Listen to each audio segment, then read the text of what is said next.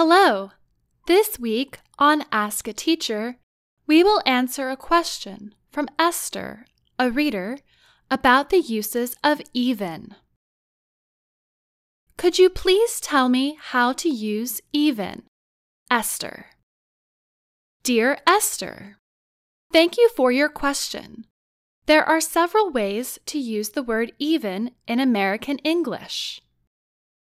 We will start with the use of even as an adjective to describe nouns.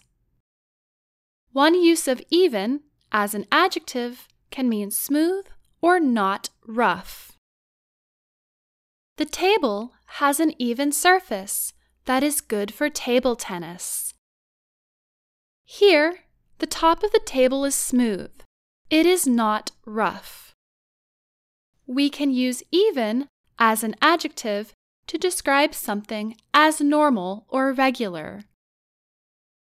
For example, the doctor listened to her patient's even heartbeat.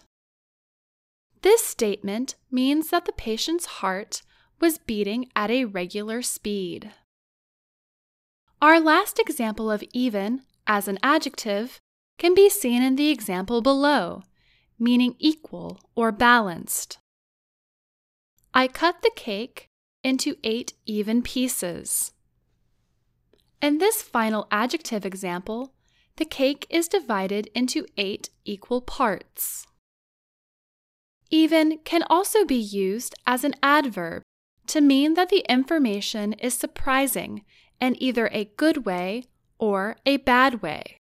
Compare these examples. I did not even know that she was arriving this weekend. He even bought me flowers on our first date.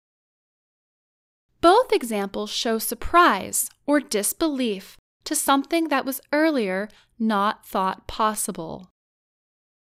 And finally, we can use even with other adjectives and adverbs to make a statement stronger. This summer could be even hotter because of climate change. In this sentence, even is a comparative adverb, making hotter have a more intense meaning. Please let us know if these examples have helped you, Esther. What question do you have about American English? Send us an email at learningenglish@voanews.com. And that's Ask a Teacher. I'm Faith Perlow.